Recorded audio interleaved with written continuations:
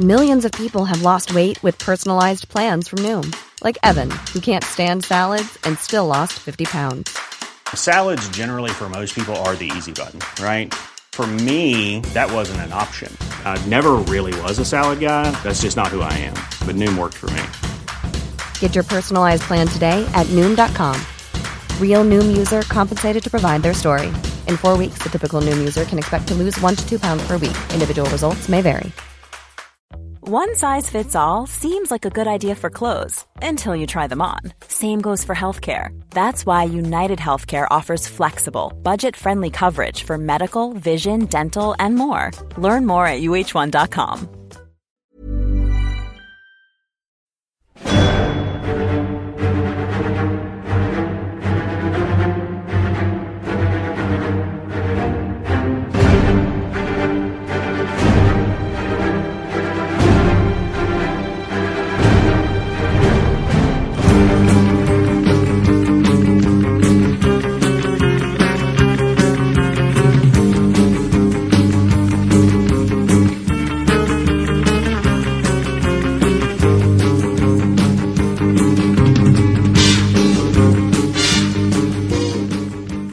Hello, welcome to episode 10 of the AI Comic Pod. We are going to be doing something a little bit different now. We're going to be doing a film preview, first one we've ever done.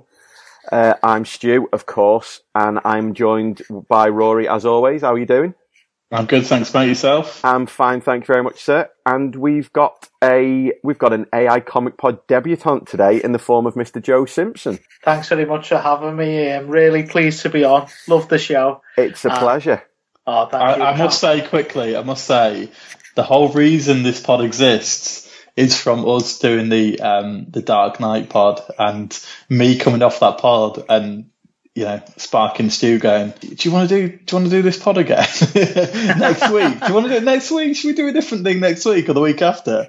And then all after that, just, you know, it just followed. So, and my debut pod ever was doing the Shawshank on Joe's movie night, which I loved doing. So, yeah, you know, lots of close connections on this pod tonight. Yeah, and my debut was on the Dark Knight, and that was only about, 4 or 5 months ago or something, and then within 48 hours, Rory had pestered Gags, come up with a name, got a logo designed, and got us a slot booked on Monday night, so...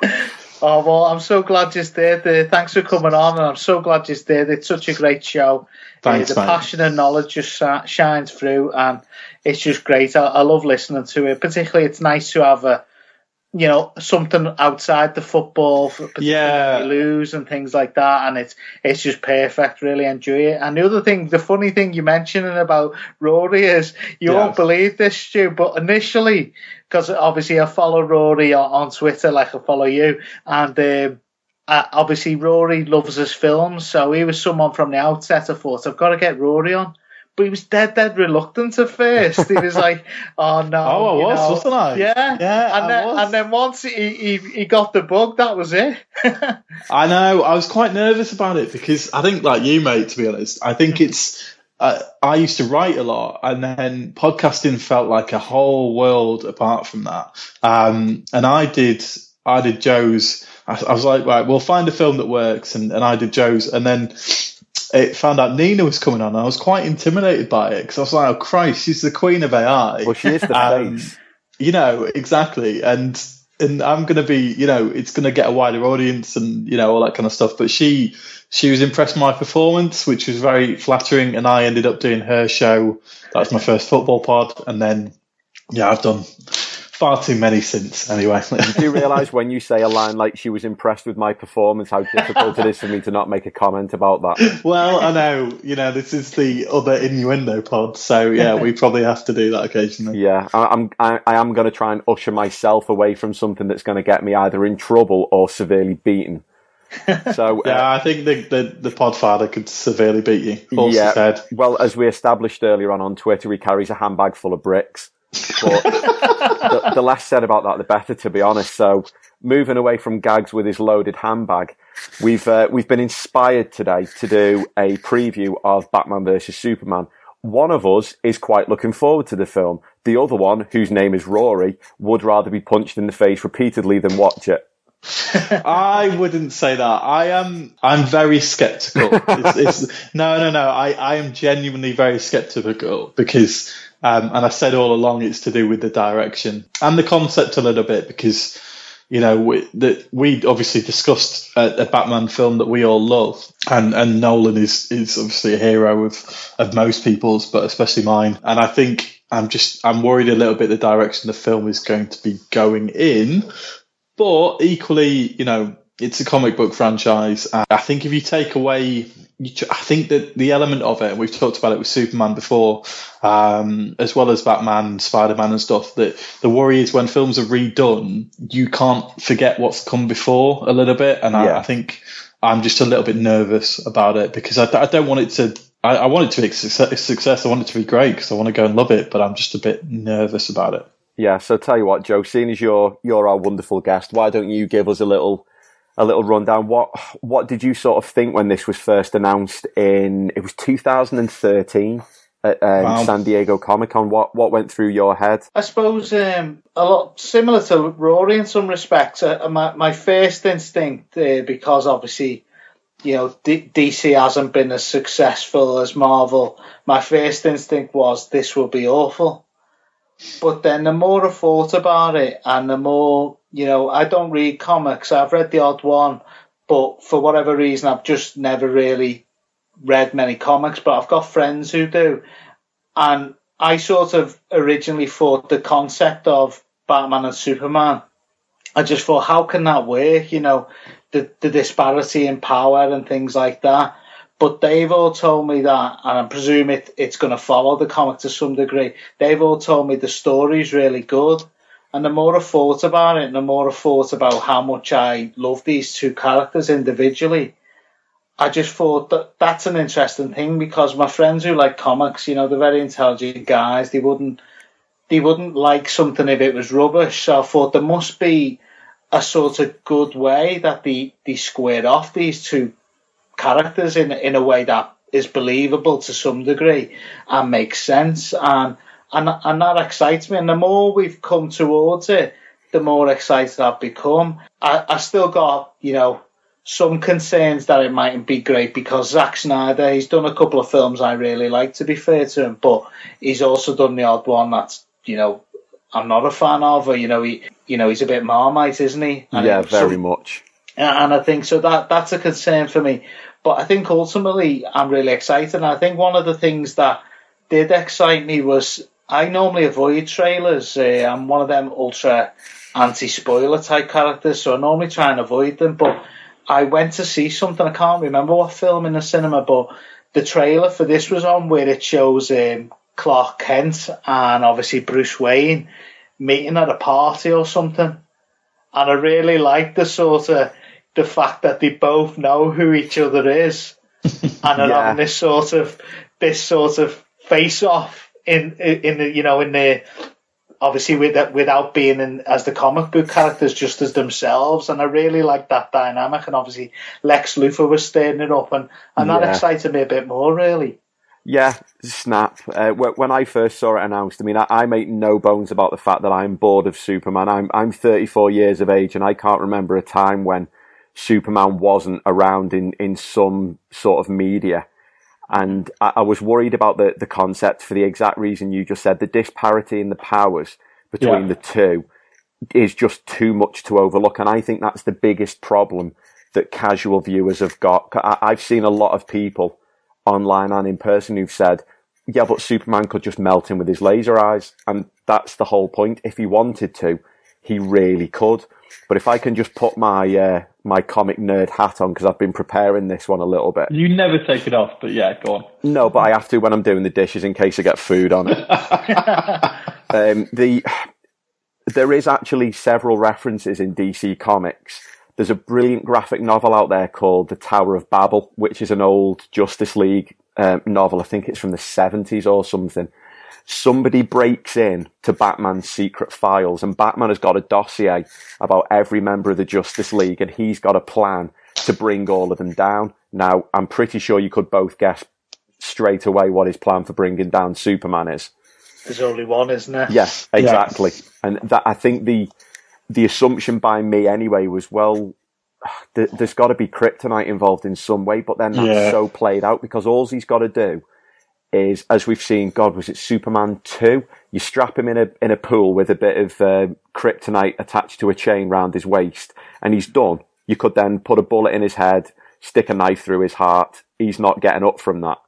But thankfully, they seem to have gone the other way, where instead of trying to kill him, he's using this suit, and it looks like the suit is made of Kryptonian armour. So it's potentially that Bruce Wayne has gone scavenging after the events of Man of Steel, and he's found something. So instead of being able to kill Superman, he's actually found a way to sort of level the playing field. And there's a brilliant bit in that trailer. Yeah, I think the trailer, when the fist kind of collides and he realises, Superman, that actually I've found a bit of a match. I think that's my hope as well. I think I've struggled quite significantly with it, not knowing the background that well, that the two could even remotely square off against each other, because Superman is all supreme.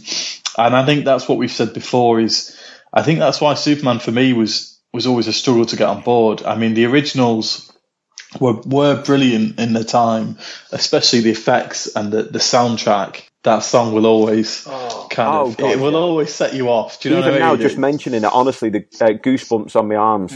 Yeah. It really does that. It is remarkable, and I think I think we talked about comic books obviously being done, in the 30s, 40s, 50s. They've obviously been modernised, but these characters were there at a time when actually people might believe that, or they needed something to believe in, or it was, so I think Superman does identify with that, and it's the kind of man of the people element of it.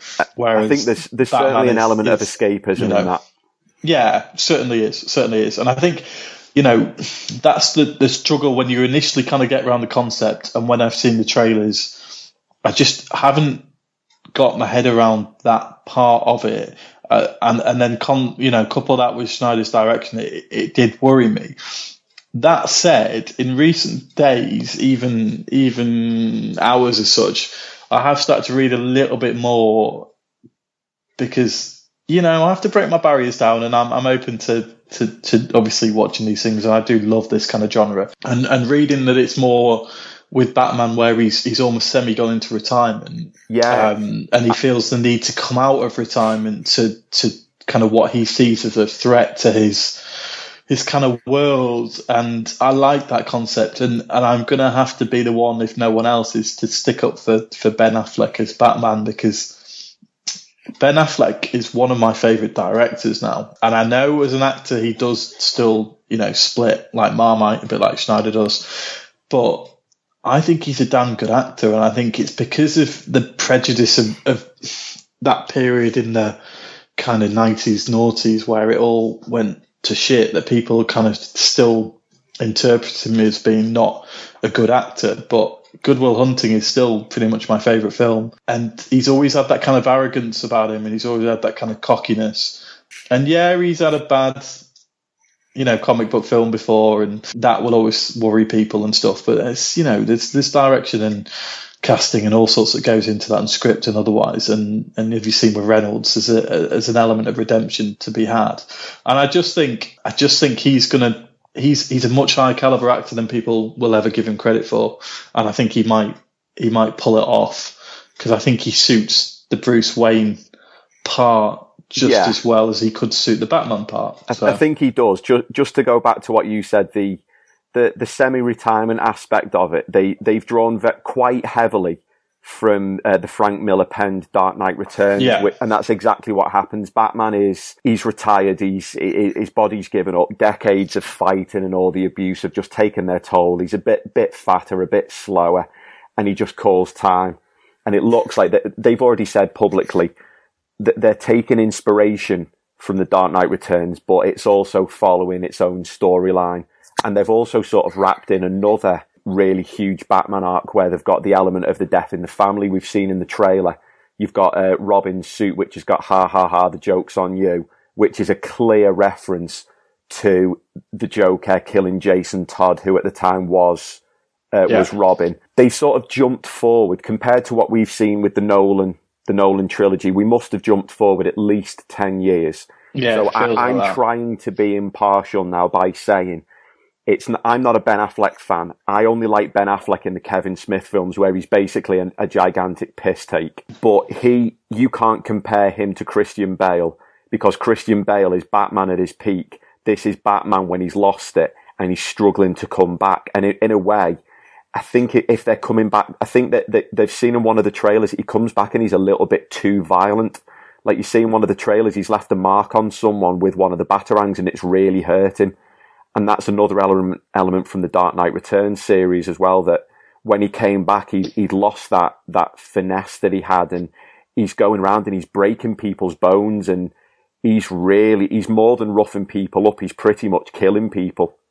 Yeah, I think it's elements of the Joker and the issues he's faced that have got into his head a little bit, which they play out in all the games and the comics and everything that happens. Joe, what's your feelings about Ben? I think it's.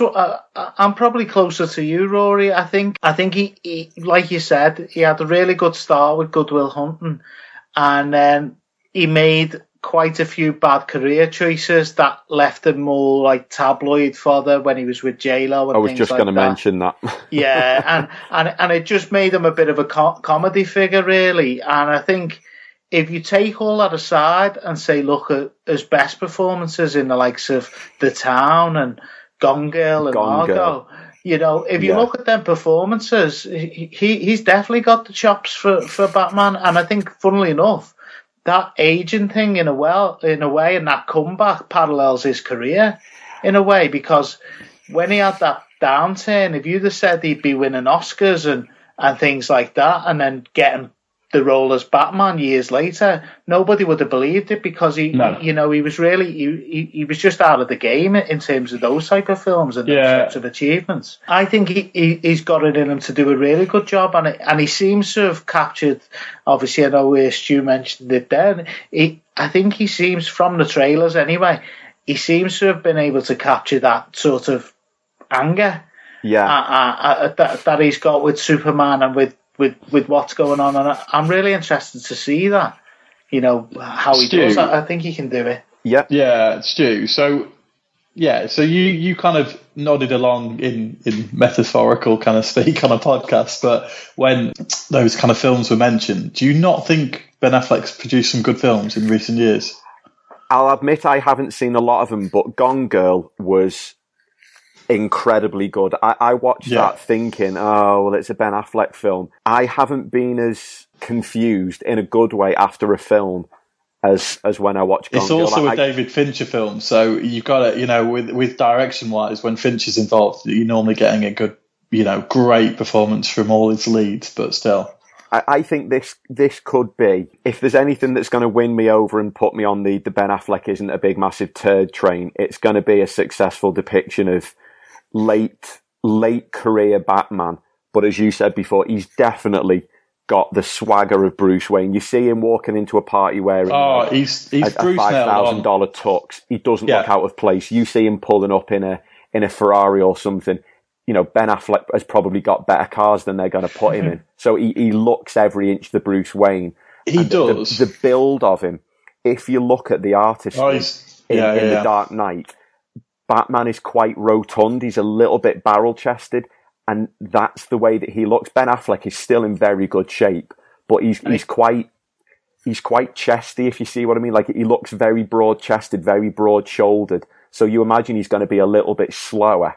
But you know that you've seen in the fight scenes, I think in the most recent one where you see him jump off the Batwing, when he's fighting, he's still throwing the punches just as hard. He's just not leaping around. So I think he's a bit like a heavyweight that's kind of, you know, he's kind of moved up a couple of classes in boxing. So he's moved up. He's not as nimble as he was, but he's still got a good, strong punch and a good arsenal behind him. I think the main thing is he's got the brain. Batman's major component, take away all the gadgets, the armor, Batman's main weapon has always been his brain and his tactical knowledge. So you imagine he's going to be like a centre half, isn't he, who's lost his pace. His positioning now is going to be key. So if he can't jump out the way of a punch, he'll try to get himself in a position where the punch won't even be connecting with him anyway, or something like that. Yeah, I think the crucial element with his performance is his emotion, because I think the thing people struggle with Affleck is his emotion, because he doesn't often portray it very well. In recent years, because he's become such an acclaimed director, I think he's learned how to put emotion into other actors, and it's kind of helped his individual performance. I think The Town is a really good example of that. Argo's a great film. I just think he's one of the best directors at the moment around, because he's learned a lot from other people, and his acting performances, especially in Gone Girl, is just outstanding. So I've got hope for him. I think my concern more sits on Superman's shoulders. Just going to say that Joe has been brought on to be the voice of Superman. Is there any way, Joe, that you can defend Henry Wooden-as-hell Cavill? Jay probably doesn't know who he is, because I don't really know who he is either. It's a hard one, because sometimes I'm blinded by characters I like, and I really enjoyed Man of Steel, at least 3/4 of it, or just over half of it. Sorry, there seems to be a technical issue on the line. It sounded like you said you enjoyed Man of Steel. I did for my sins. There was something about, obviously a lot of it weren't necessarily to do with Cavill, in fairness. So a lot of it was like, I liked the things like the Superman struggling to adapt to his powers, and hearing what everyone thinks when he's doing all his jobs working around the world, hearing what everyone's saying about him. I've got to admit that bit is actually very good when you see him working on the oil rig, and he's travelled everywhere, and he figures the only place he can go where he's not going to be burdened by his powers is literally the middle of the North Sea or something. Yeah, totally. All that type of stuff I enjoyed. It was more than anything. I even liked the idea of the fact that, how, spoiler for Man of Steel, obviously anyone who's seen it, how the thing that helped him beat, obviously, Zod, was that they hadn't had that adaptation process to the Earth. And because of that, and he had adapted, that gave him an advantage over them, and I enjoyed that. So I like the Russell Crowe in it as well. So a lot of the stuff I'm liking, probably a lot will disagree with, but I did enjoy it. But because I do love Superman, I can't really judge his performance that well. I thought it was all right, but I couldn't comment on what he's been like in other roles or anything like that, because I'm not even sure I've seen him in much else, to be honest. I haven't either much. I don't think I have. All I know is, from my point of view, when you've got Christopher Reeve he managed to be bone dry as Superman, but then he was the lovable, funny, bumbling idiot as Clark Kent. Perfect. Henry Cavill is too muscly, too handsome, and too uncharismatic to be Clark Kent. He walks into a room and you'd think, yeah, right, okay, that guy's just a reporter. I worry that he's too big. Yeah, I know what you mean. I think that's the element where we're very pro on Marvel, if anyone hasn't already figured that out by now. But we're pro on Marvel because they can cast really well. And I mean, when you've got someone like Jeremy Renner in a kind of almost smaller part, and Jeremy Renner's a really good actor who plays extremely emotional, extremely well, and doesn't get a chance to use it very much. And then you bring in people like Mark Ruffalo, and you bring in, initially you've got, Robert Downey Jr. Yeah, well, that's the one. I mean, Downey Jr.'s career is incredible if you want to take notice of it, because he's done some wonderful films outside of these, and people forget that. And he's had some great career fumbles where he's been addicted to all sorts. I think at one point or another he's been addicted to literally everything. I think he nails it, yeah, and he's a great comedic actor as well. And I think that kind of shows that if you could cast the right person in the role, they've got to play both sides of it. And I think all the casts of the Marvel element have been portrayed really well. The other one that worries me a little bit in this film is Jeremy Irons. Really? Yes. I was going to pull Jeremy Irons up as a plus. Oh, well, Michael Caine's been really made it his own, and that's we talked true. about, is it Michael Gough before that who did all the original Batman? Oh, God, yeah. Worked through the whole area, worked through all of them. And I just don't... Irons is a bit over the top, and it's not a part that needs to be over the top. It's a part that needs to be played with subtlety. See, I actually kind of like that. I like knowing that. I mean, Jeremy Irons is sort of, he's like Brian Blessed Big, isn't he? He's got that much. He's got that sort of a voice that he's got the voice. Yeah. He's got the voice, and I like the idea that he's potentially going to be toning it down. But I think the reason that he makes sense in the comics and even in the cartoons, every now and then, there's the moments where Alfred really has to put his daddy pants on and tell Bruce that he's just been an unbelievable brat. And I think there might be an element of that. Maybe the first time that Bruce goes out on the streets as Batman, he's too heavy-handed, and maybe when he gets back, he gets told off by Alfred. Irons does play the mentor a lot, yeah. That would be very, very good to see. It'd be interesting, but it's going to be hard to get your head around him playing, telling off an old man. Do you know what I mean? You know, if we're talking about Affleck being 40s, 50s, it's a different kind of, it's a different arc, and you know, I'm interested how that kind of works. I think Amy Adams will probably bring a lot of quality to the role. She's still Lois, right? She is. Going through the rest of the cast, Amy Adams is a great Amy actress. Adams, Jesse Eisenberg, who I was nervous about at first as Lex Luthor, but when you see him in the trailers, I think he's got the right level of smarm. The only thing is, I think he's a bit too young looking for Lex Luthor. I think he's too young, a bit chiseled. But you've still then got Diana Lane as Martha Kent, Lawrence Fishburne as Perry White's a good one. It is. Holly Hunter, and then the big one, Gal Gadot. She's taken a lot of shit since she was cast, and in fact, a lot of it's been for the most ridiculous reasons, i.e. the size of her chest. But in terms of the armour and the way she's portrayed it, and when you were saying before about the two sides, when she walks into a room, she looks like Diana Prince. She looks like an Amazonian princess. She carries herself with such a... She has got like a royal aura around her. Yeah, she does. But at the same time, she looks like she could, you know, like Wonder Woman would. She could punch you and you'd land half a mile away if she wanted to. I think the introduction of Wonder Woman's good. I think it's a good element to it. Yeah, the line of something like you've. I think it's Bruce says something like, "Oh, I've never met a woman quite like you," and she says, "Oh, you've definitely never met a woman like me," something like that.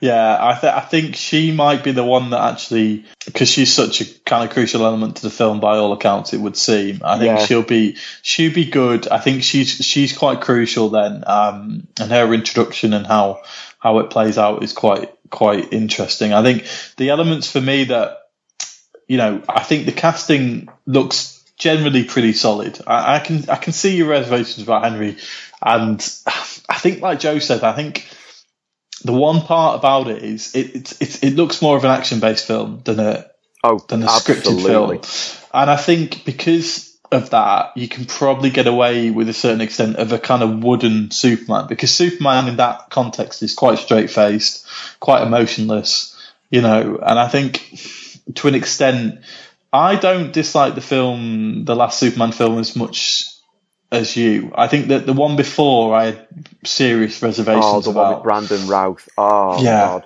Because I like Brandon Routh should be wiped from our minds using some kind of Men in Black device. Yeah, it didn't work. But I think the last one, I think, is what obviously convinced them that Zack Snyder could do it.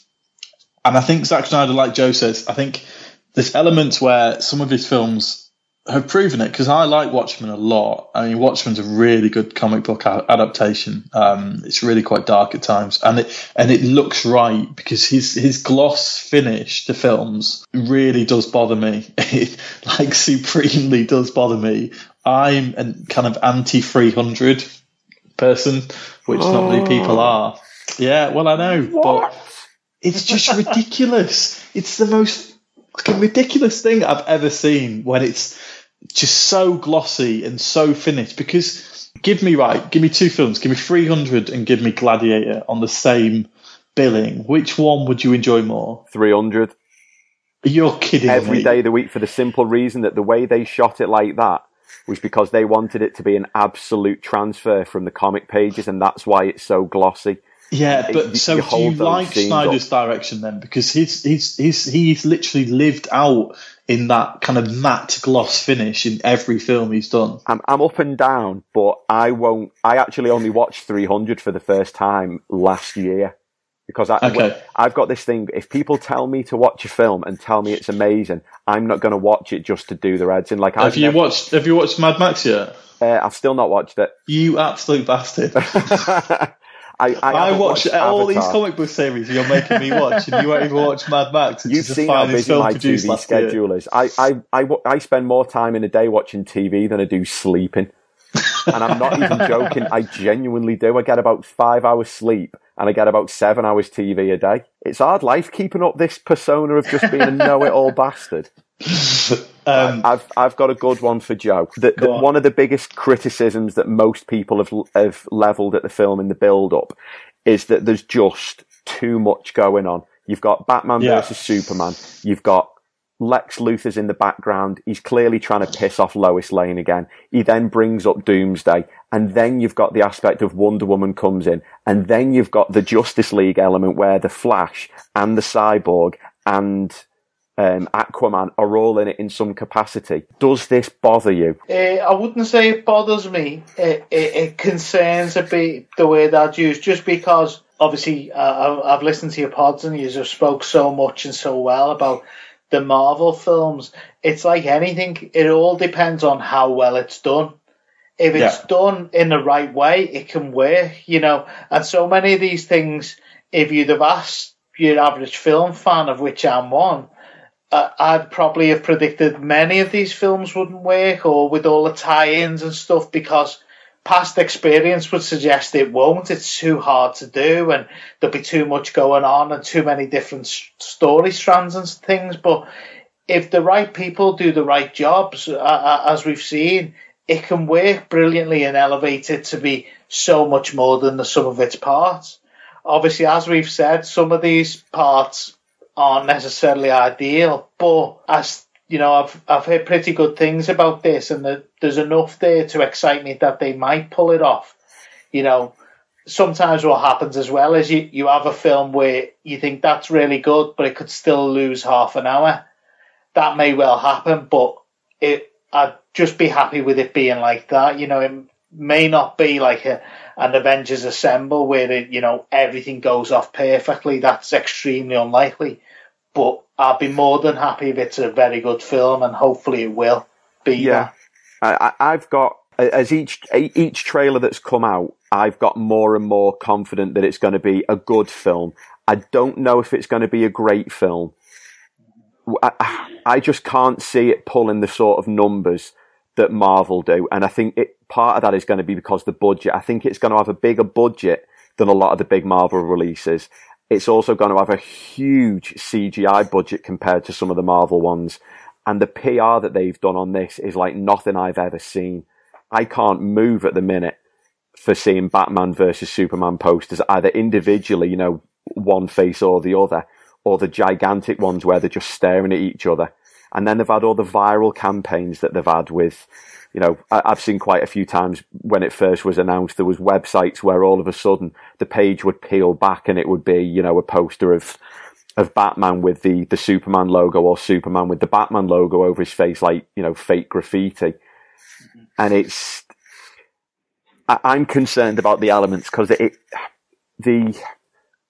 I forget where I read it, but somebody somewhere has said that the Doomsday stuff is only supposed to be about 3/4 of the way through the film. Yeah. So before we get to that point, we've seen the tension in between Clark and Bruce. We've seen Batman come out of retirement, and presumably he's got to have a couple of nights out before he gets back into the swing of things. We've then got Wonder Woman introduced as Diana Prince. We've got at least 2 fight scenes between Batman and Superman, because there's one where Batman's in his normal clobber, and then where he's wearing this Kryptonian armor. And then Doomsday comes out, and then there's still 1/4 of a film to go.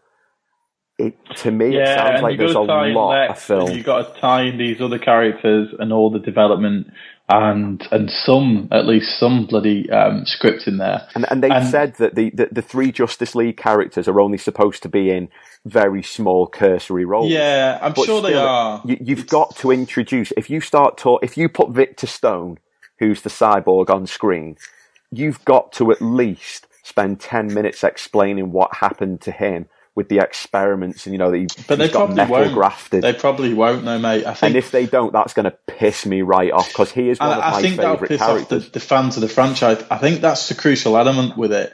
I think they've produced this as obviously to kickstart their future plans and the future films and all the rest of it that comes along with it, and the merchandise and everything else. But I don't think they'll have done it as carefully as Marvel will have done. I don't think they'll have done it, because we've said that before. I think it feels a little bit rushed. I know it's been announced a while ago, and I know there's been a lot of development that gone into this film, but I think without any, the Marvel Avengers film came on the back of 2 Iron Man films, a Captain America film, did it? There was 5 films in the first phase before Avengers Assemble, and that spanned, was it 6 or 7 years or something? Yeah, so you don't have gradual. You can watch Avengers and you can have no understanding of what's gone before, right? Which is quite miraculous. Yeah. Or you can watch it and then you can realise what's gone on before, because there's enough subtlety and hints in there to say about Captain America, the jokes about him being, popsicle for whatever else. Do you know what I mean? That kind of thing. Yeah. So you can feel those elements of it, and you obviously, I think it helps if you watch the first Thor film and watched Iron Man and Captain America, but I don't think it's a game changer. Whereas I think with something like this, you throw in Wonder Woman in the mix, Aquaman, all the other characters and elements where they've just had no connection before to the film. No. So that's what bothers me. With the lack of connection is, if you ask most people about the Flash, most casual people would be able to tell you who he is. Yeah. Similarly with Aquaman, Aquaman's become a bit of a punchline in comic book films because, oh God, all he can do is he can talk to the fish. He's actually, Aquaman is incredibly strong. He was even better when he lost his arm, and his best solution was he grafted a harpoon onto it, because then he turned into a real fucking badass. But if you just drop a cyborg on the screen and don't explain who he is, what his story is, and just completely gloss over the fact that Cyborg is one of the original members of the Justice League, it's gonna look stupid. I'm crazy excited about Jason Momoa as Aquaman. Yeah, he's perfect. He looks incredibly good. He looks like Marvel level casting.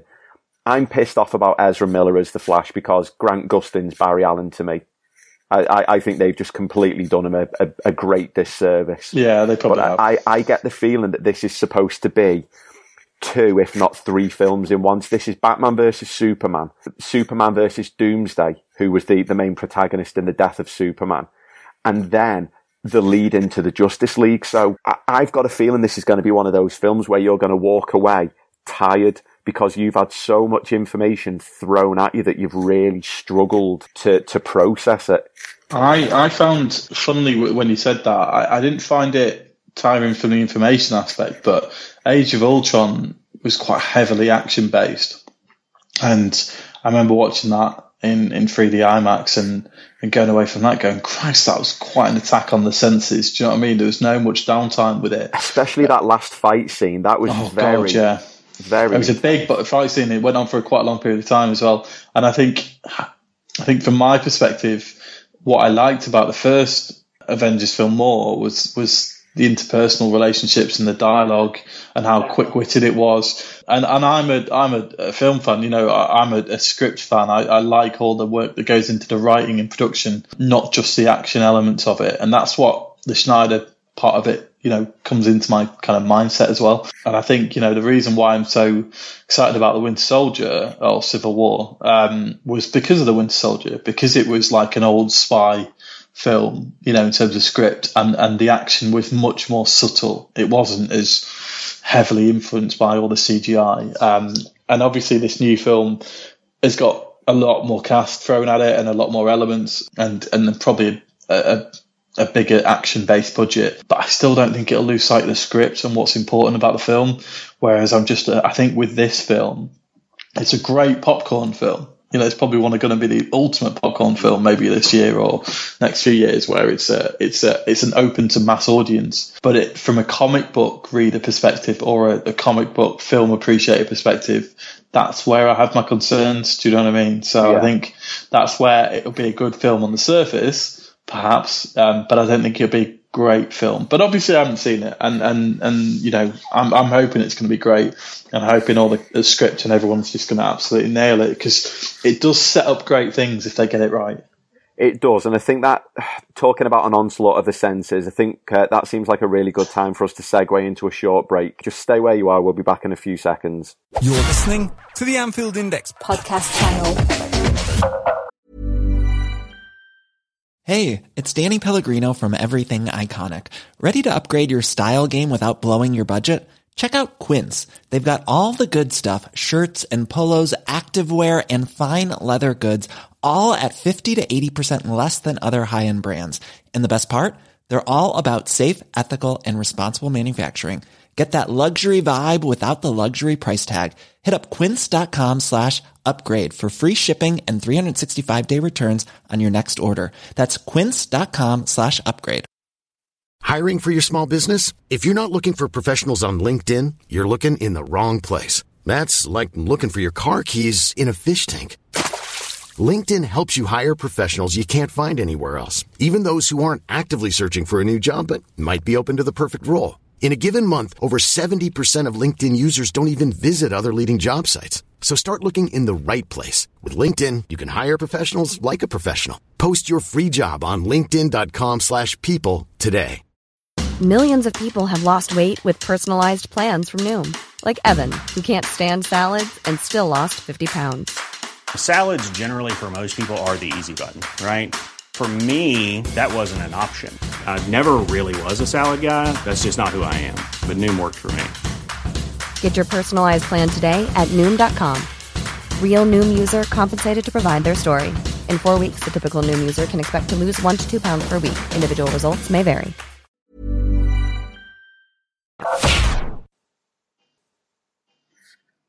Hi there, thanks for sticking with us. We're back. We are still talking about Batman vs Superman, aka The Dawn of Justice. I'm going to try and put a bit of a positive spin on this. Each of you, one at a time, let's pick one thing that you are definitely confident will work in this film. So, Rory, why don't you start us off?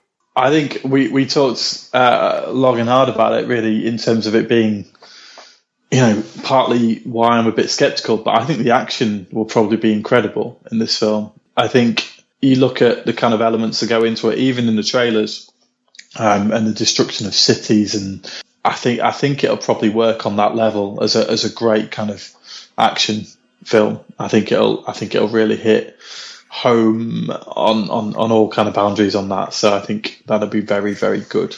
Okay, Joe? Yeah. This is one I'm necessarily confident about, but I'm hopeful that they get this right. It's something you mentioned earlier on, and something I'm not so certain has been conveyed in previous Batman films as effectively as it could be, or at least to the mass audience anyway. I'm hoping for this to work from my friends who read comics, the way they sold it to me, and it was something I hadn't really got before they explained it to me through the films. They explained to me, like you said, that Batman's real strength, as you said, is not his strength and it's not his money, it's his intelligence.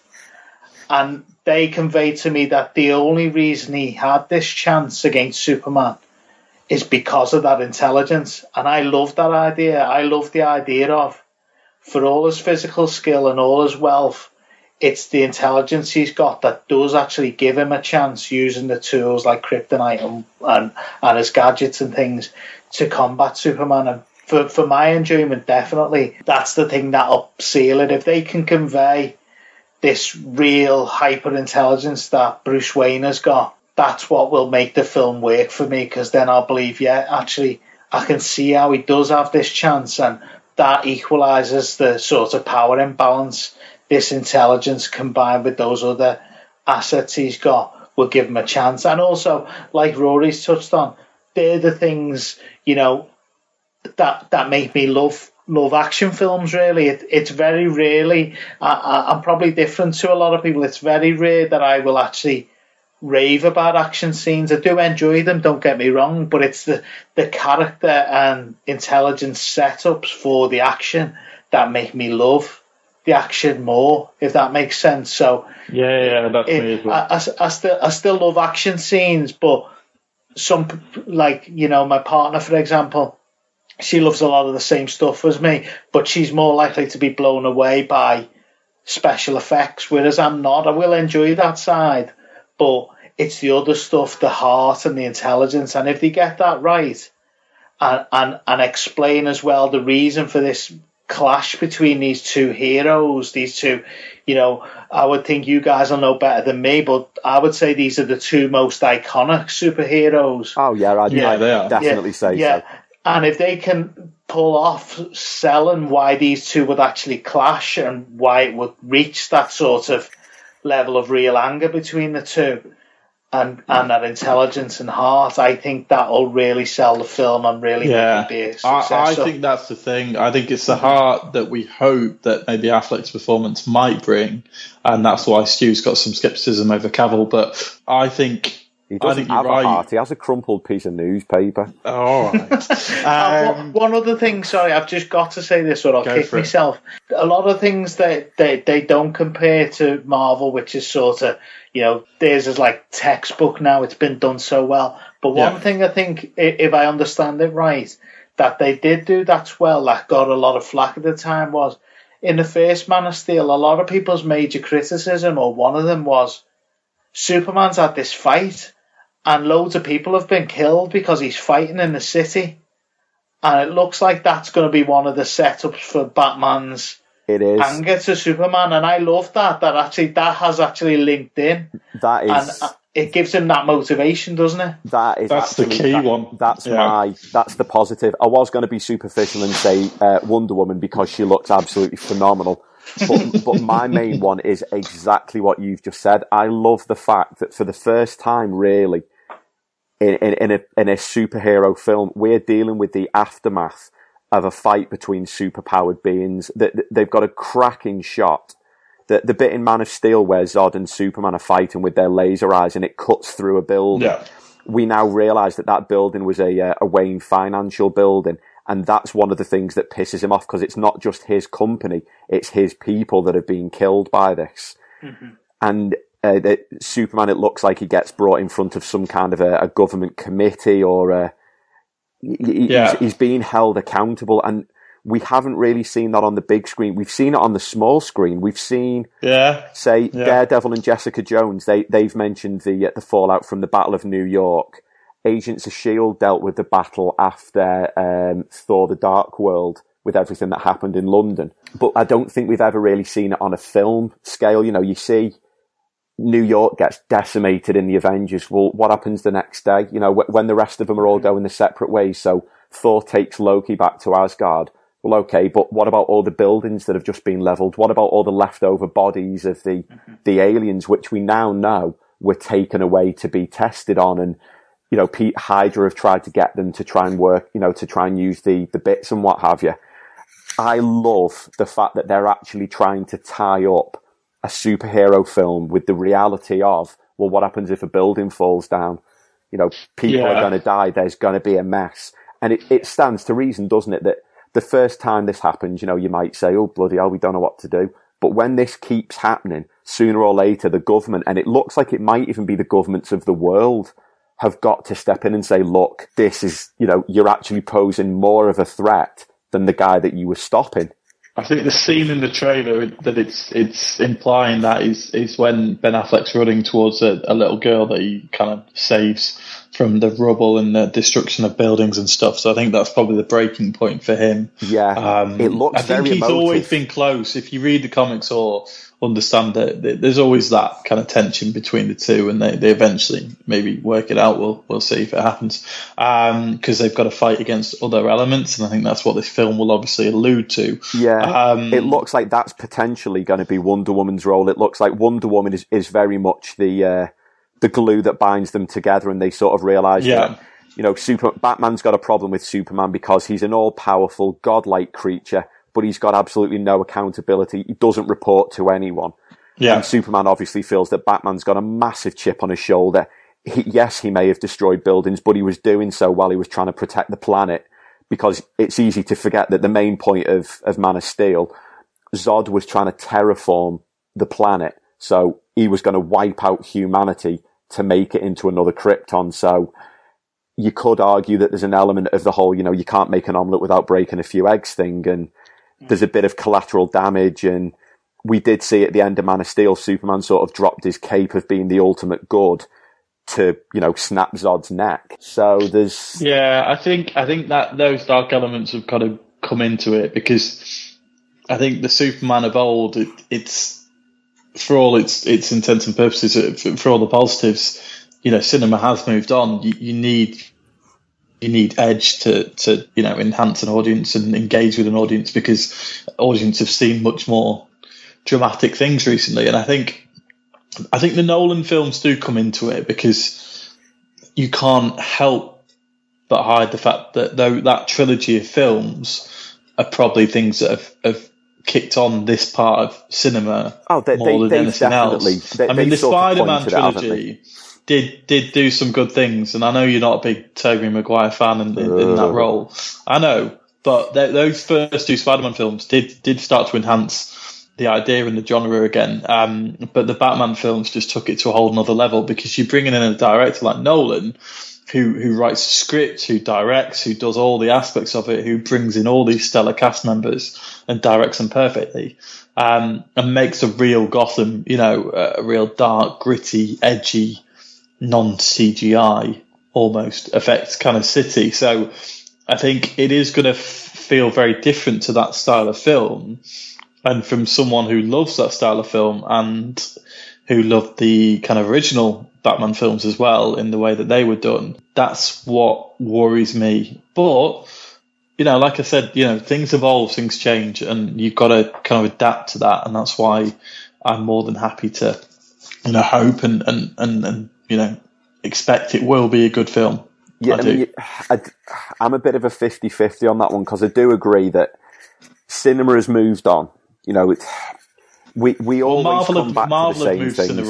We always come back now to the grittiness that Netflix have provided, and obviously those things weren't out when Man of Steel was coming out. But I understand that at some point it's like a development of Superman. At some point in his life, Superman realistically would wake up and say, you know what, I can't keep doing this while maintaining this cloak of, I'm the ultimate good guy, I don't kill.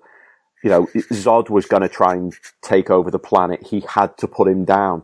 But at the same time, the second they did that, the second he twists his head, it's not Superman anymore. Whether cinema's moved on or not, Superman has always been the ultimate face of good. You couldn't see Marvel ever getting Captain America to do that twist. He's going to be fighting Iron Man in Civil War. But if he was ever in a position to actually put Tony Stark down for good, he wouldn't do it, because no matter what's going on in the wider world, Steve Rogers has got his values and Superman has always had his. And I didn't like the fact that for the sake of a film, Superman compromised everything.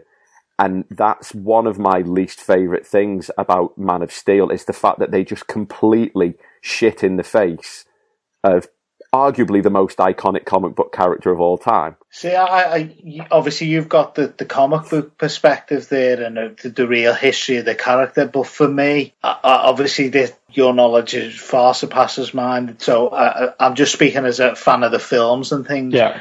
I maybe Captain America might be one who could do it, maybe Superman, but for me, any hero who had the option of, well, I would think most heroes who had the option of saving people, I think Zod was about to kill people. He was. And their only option out was to kill someone. Kid. I think if you believe that his only way out was to kill him, then I think he would kill him. I think anyone would kill him if he was about to kill a family, or as if I recall correctly. So I believe most heroes, even Superman, obviously we can never know this, if their only way out was to kill someone, I would like to think they would do it, because he was about to, as you say, kill them people and also kill everyone on the planet, as you say. So I think whilst that's a great price for the character to pay, if that was the only option, I couldn't imagine him not doing it.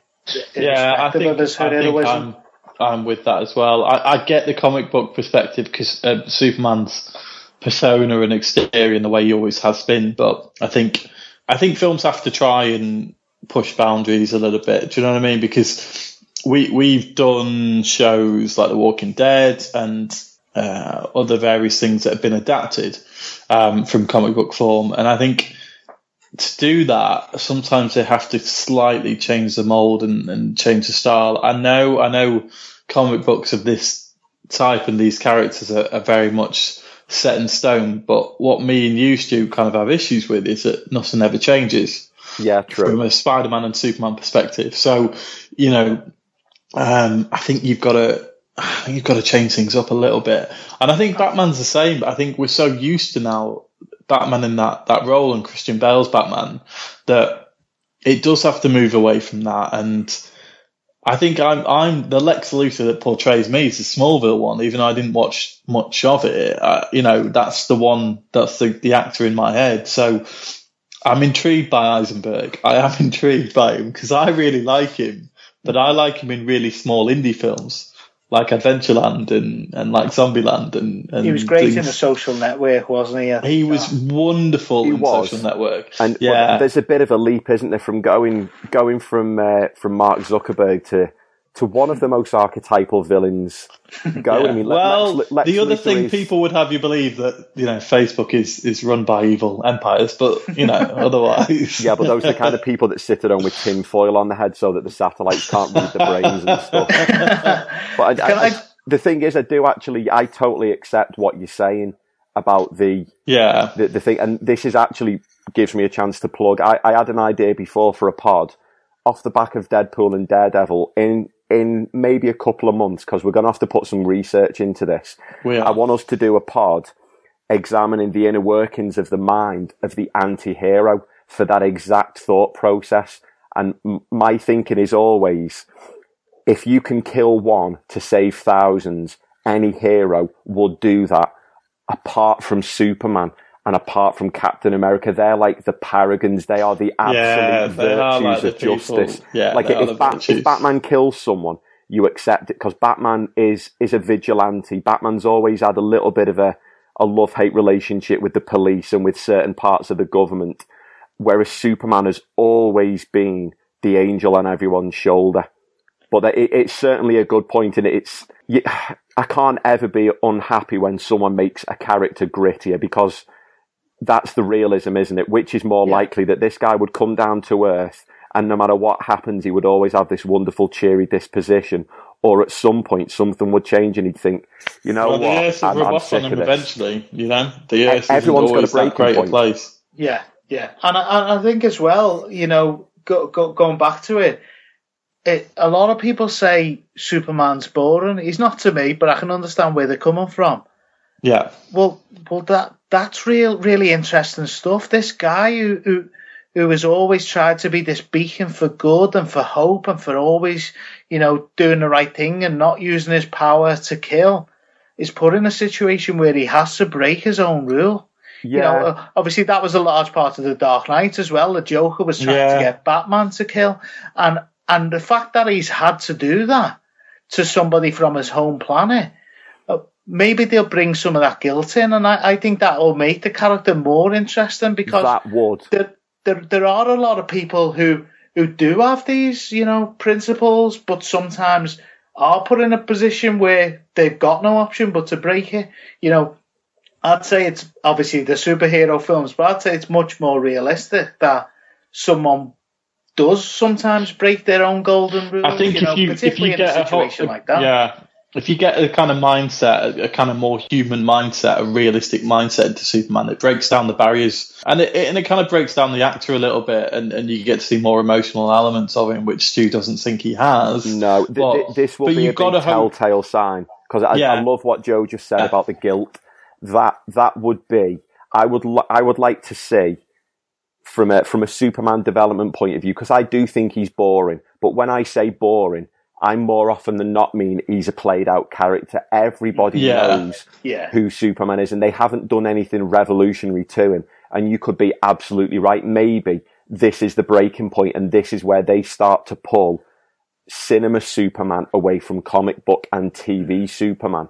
And I would like to think maybe... Cinema Superman's not moved on. No, he hasn't moved on in 30, and 40 years. Spider-Man's the same. There's a few key characters where there's interesting arcs that they can work with. And I think they've got to now... I think cinema is now such a big business. I think I didn't really get a chance to touch upon it, and I'll briefly do it. But the marketing of this budget does worry me in terms of cinema development. Did you say it was something like $100 million on marketing? I think it's $100 million on marketing or something. And it's $250 million shooting budget. So already they've got to pull in half the sort of numbers. Well, for it to be successful as well, they'll want to be pulling in... They need $1 billion. $1 billion film. If you're spending $350, $400 million on making and promoting a film, if you don't make your money back at least twice over, it will be considered a failure, even though it wouldn't be one. You look at Deadpool's budget, and that's grossed over $700 million.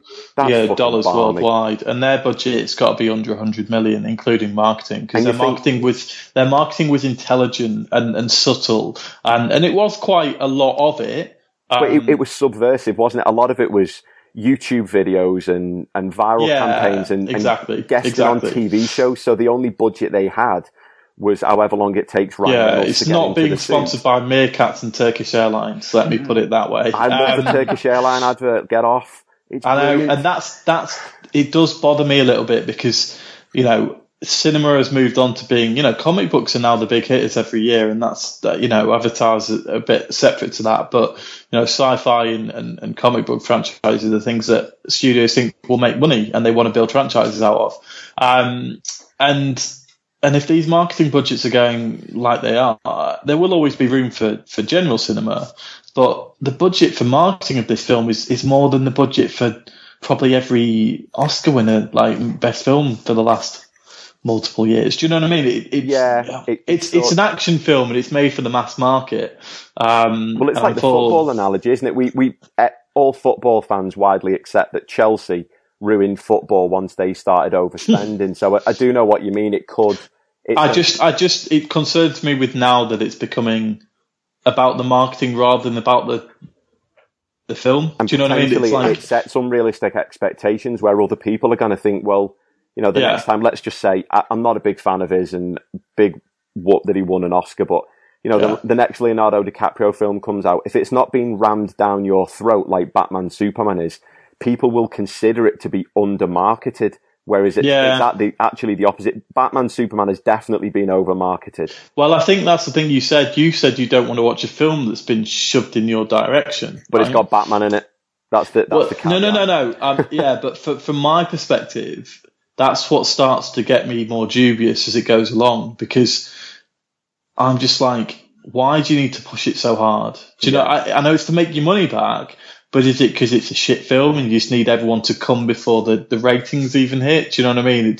That has been levelled at them. I can't remember who. It might have been Zack Snyder or one of the writers was posed with the question of, well, when they dropped Doomsday in the second trailer, a lot of questions were saying, well, hang on, should that not have been the big reveal? And that's when they were saying, oh, no, this is only the 3/4 point. And they were going, well, hang on, you don't need to just keep one thing back. You could have kept two. You could have made all the trailers about Clark versus Bruce, then in comes Wonder Woman, Batman fights Superman, and then leave it, and then everything else that happens is a complete shock. And I think it's an element of what you said.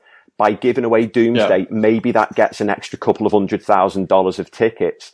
And I think they are concerned. As soon as this opening weekend's done, what's everyone going to do? They're going to be going, oh, well, Iron Man 3 made this much, and oh, well, the Avengers made this much. Of course they are. And it's like every film now is judged upon the last. So, I mean, they've got to outperform Deadpool. Well, they have to comfortably outperform Deadpool. And I don't think it will. I mean, Deadpool's been destroying it. No, I agree, but I think with the marketing budget, it has to. Oh yeah, it absolutely has to. You can't spend $100 million. I think what it definitely has to do, not necessarily outperform Deadpool, although I'm sure that's definitely what they're aiming for. Oh, certainly. As you say, Deadpool's a phenomenon. More than anything, what it really needs to do, because they front-loaded this compared to Marvel, as you said earlier, it needs to set up them other films. If it sets up a rolling franchise, even if it doesn't break all the records that it probably needs to, then at least they've paid the money to set up these multiple franchises going off, because that's their dream. They want what Marvel have already got. Oh, absolutely. And they have got plans. I mean, they're introducing the Cyborg. The Cyborg solo film is in 2020. So they are very much trying to do the Marvel long game of, look, we're going to drop this character in. We're probably going to reference him again in maybe another 2 years' time. But you won't see him. You won't learn his story and his troubles for another 4 years. But in a way, to me, I still think that they're playing catch up and they're doing it too late in the day. When you think Marvel's just about to go, is in phase 3, and technically now DC are only starting phase 1, it's too late in the day for them to be playing this game now. They should have done this before the Dark Knight. That Batman Begins should have been the start of their Justice League campaign. Yeah, but they just weren't ready. And I think they weren't clever Joe enough. made a great point earlier on that Marvel now, any future filmmakers and franchise makers, and Disney are excellent across the board at this, even with their Pixar kind of work, which, does go understated because everyone just relates it back to Pixar. But they are, and Star Wars to come, they are the kings and queens of putting something in motion and having that, longer term strategy and thinking in place. It feels more organic, doesn't it? Whereas the DC approach seems a lot more robotic. Cleverly though, because it's not organic. It's completely the opposite of organic. It's completely done. So everything is in your head that this is going to be the film next. This is what I need to see. This is what I need to buy. This is the area of the world I need to go and see a studio, or a Disneyland or Adventure or whatever it is. They interlink this all so cleverly, and it's all subliminal and it's all very, very cleverly referenced. Little things like the post-credit scenes where they just gave Coulson 90 seconds, and every single one you're going, oh God, I can't wait another year for that next film to come out. But you do. And then you talk about it, and then on social media everyone talks about it, and then the reviews talk about it, and it's just it's more subtly done, but actually it's kind of right in your face without you even knowing it. And that's what you want, isn't it? You don't want a marketing campaign like we've been saying. No, you don't want them to come out and say, right, we've released Iron Man, and in 5 years we're going to do an Avengers film. We want to make $1 billion off that. So what we're going to do is we're going to spend the next 5 years slowly and gradually chipping away at your brain until all you can think about is Captain this and Iron that. Whereas DC's, they are pretty much standing in your front room, aren't they, going, buy the things, buy them. But it can work. I suppose it can work. A lot of this stuff, obviously, I agree with you guys. It's like anything, though. If the film is good enough, then it'll just happen anyway. I mean, I think they're worried they don't exactly. They've tried to create this event around it. I think because unlike the other films we've mentioned, this isn't the type of film, particularly with that question of the power imbalance and things, that I think will automatically get people to go and see it in the numbers they want. So they've tried to create this event around it, which I think, as you say, will turn some people off, but for a lot of people will get them talking at least, maybe get them in the door. Events, now, obviously really the key then is whether they enjoy it enough to come out and go, it really is an event. It was amazing.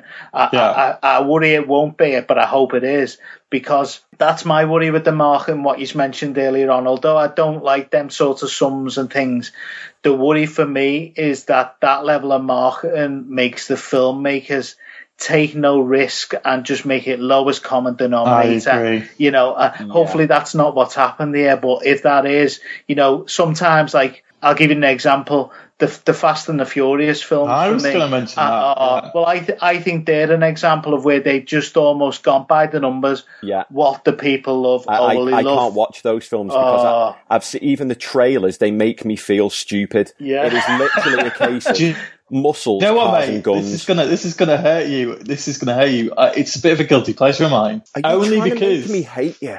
Oh, Jesus! Coming through in the AI in two separate parts when Rory and I aren't speaking. It'll be like Fleetwood Mac recording an album, but hopefully without the marriage and the divorce and stuff. I think we can have Rory versus Stu, Dawn of Justice. I am we not wearing do spandex. need a bit of a face-off pod, but I'm not sure what it's going to be because we agree on most elements. I'm not doing Fast and Furious because there's no comic book element, and I really don't like it enough to rant on about it. But I think that's quite cleverly done because Universal don't have a comic book franchise, and instead they've gone, oh, what works, what sells for us? It might be Paramount, but I think it's Universal, and they basically shoved all their eggs in the Fast and Furious basket, and it was one of the highest grossing films of all time last year, which is just insane. And that's obviously, that makes me fear for humanity. Well, it does, but I think a lot of it's to do with the cast member, obviously, sadly, kind of tragically dying during filming. And the fact they put The Rock in it, and The Rock is brilliant in anything he does. That's just a fact. That is true. And I can't wait for The Rock to be in But that's Shazam quite film. clever marketing. That's my point. That is quite in-your-face marketing, like Joe said. And it's not subliminal, is it? It's superliminal. Yeah, no, and it does work if it's done right. I just think this Batman film, I've never seen anything marketed like this before in my life. I've never seen a film that has given away so many plot elements so quickly. I mean, look we at know Civil there's War. still hidden parts of Civil War. Exactly. We know, I mean... We've seen Spider-Man for what?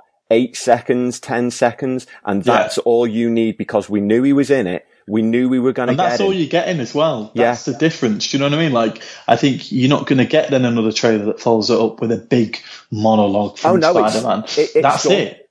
Civil War was, look at the human elements, look at the combat element, and then right at the very end, here's this guy you wanted, but now we're taking him back. If you want to see more, well, you just have to come and watch it then, won't you? That's the difference. That's the difference. In each trailer, there's a little bit more in there with a, Civil War, but there's not like a whole big reveal of something else that they feel like they need to push on you. So that's the way the two studios.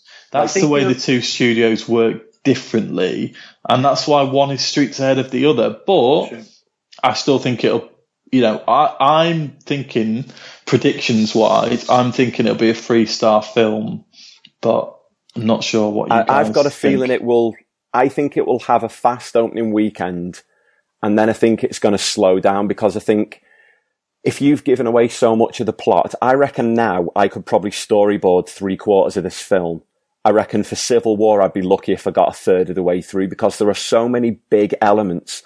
We don't know exactly what's Black Panther's role, what happens to make him want to get Bucky. We think we know, but we don't know. Whereas with all these bits in Dawn of Justice, you pretty much know cast in stone why Batman doesn't like Superman, why Superman doesn't like Batman. The only real question mark for me is what has drawn Wonder Woman to the city? Where is she? Side note, I also don't like the fact that they've now brought Gotham and Metropolis together. It's really fucking wound me up the way they've made it like a New York and Jersey thing where Metropolis is seen as being the rich, affluent side, and then across the water, you've got poor, scummy Gotham. It's not San Francisco. It's bullshit. It's absolute weapons grade bullshit that they've done that because they're now changing quintessential parts of my comic background to fit a fucking film, and that really winds me up that they've done that. And I think that's the thing that'll get the comic book readers back up. I think that what we say about Deadpool is that it was marketed geniusly and released at the right time and done perfectly to hit that big weekend. But then the rest of it's all word of mouth and buzz, and that's quite natural. It's not forced. And I think, like you said, I think it'll have a big kind of opening weekend, couple of weeks, this film. That I think if the buzz dies, then they might struggle because, it's not Star Wars and it's not going to carry. No.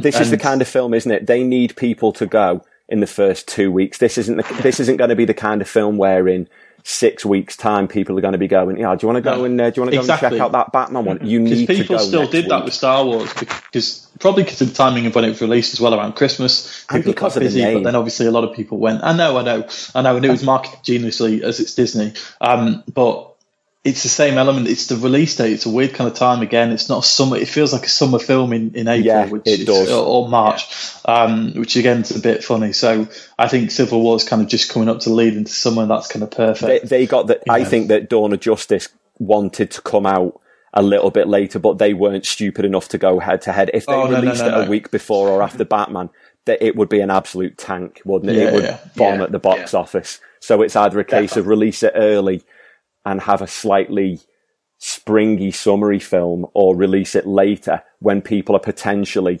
rewatching Civil War. I think we're kind of moving into extra time, to be honest. So, and I know we can, and I think we'll get Joe on again in the future, and perhaps on the review of this. I think we should. I think it'd be nice to come full circle and get you back on if you're free, of course. I would love to. You're a very busy man, we know.